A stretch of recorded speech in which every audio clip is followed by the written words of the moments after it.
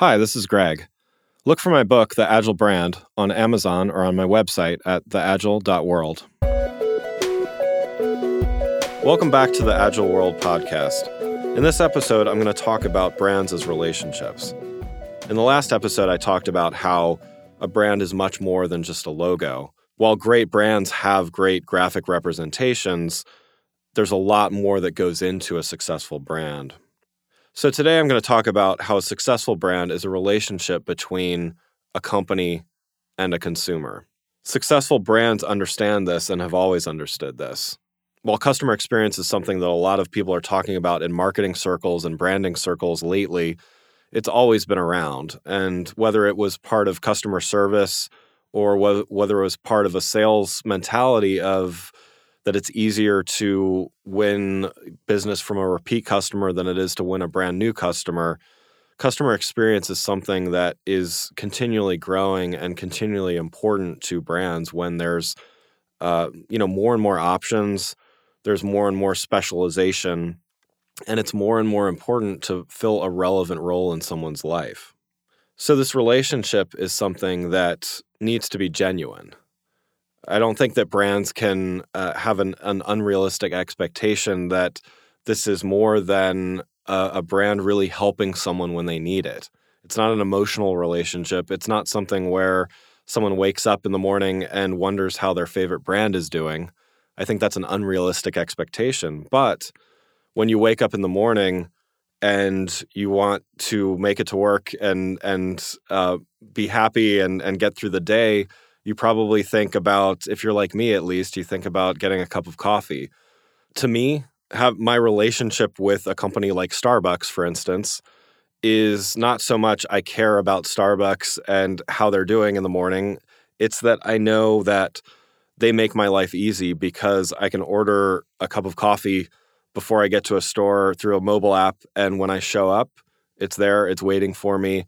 They have made that process seamless. They've made a relationship where I have a need.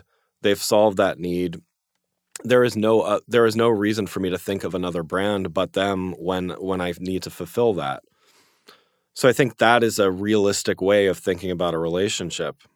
I think social media has played a big role in this evolution as well. And while social media has been around for it feels like it's been around forever now, it really allowed consumers to, for the first time, publicly and directly engage with brands other than calling a customer service line or sending a letter or sending an email or something like that. While there's a lot of people simply giving bad reviews or disparaging on social media, it's also given an opportunity for brands to really listen.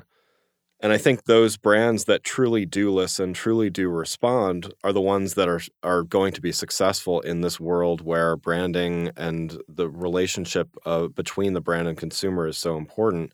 They're the ones that are going to be truly successful. You see many examples of this, both good and bad. When a brand is able to respond to and help their customers, and they do it online, not only does that individual customer experience something, but everyone who witnesses that sees it as well. It's a great opportunity for a brand to not only establish a relationship with one person, but with all of the people that witness that interaction.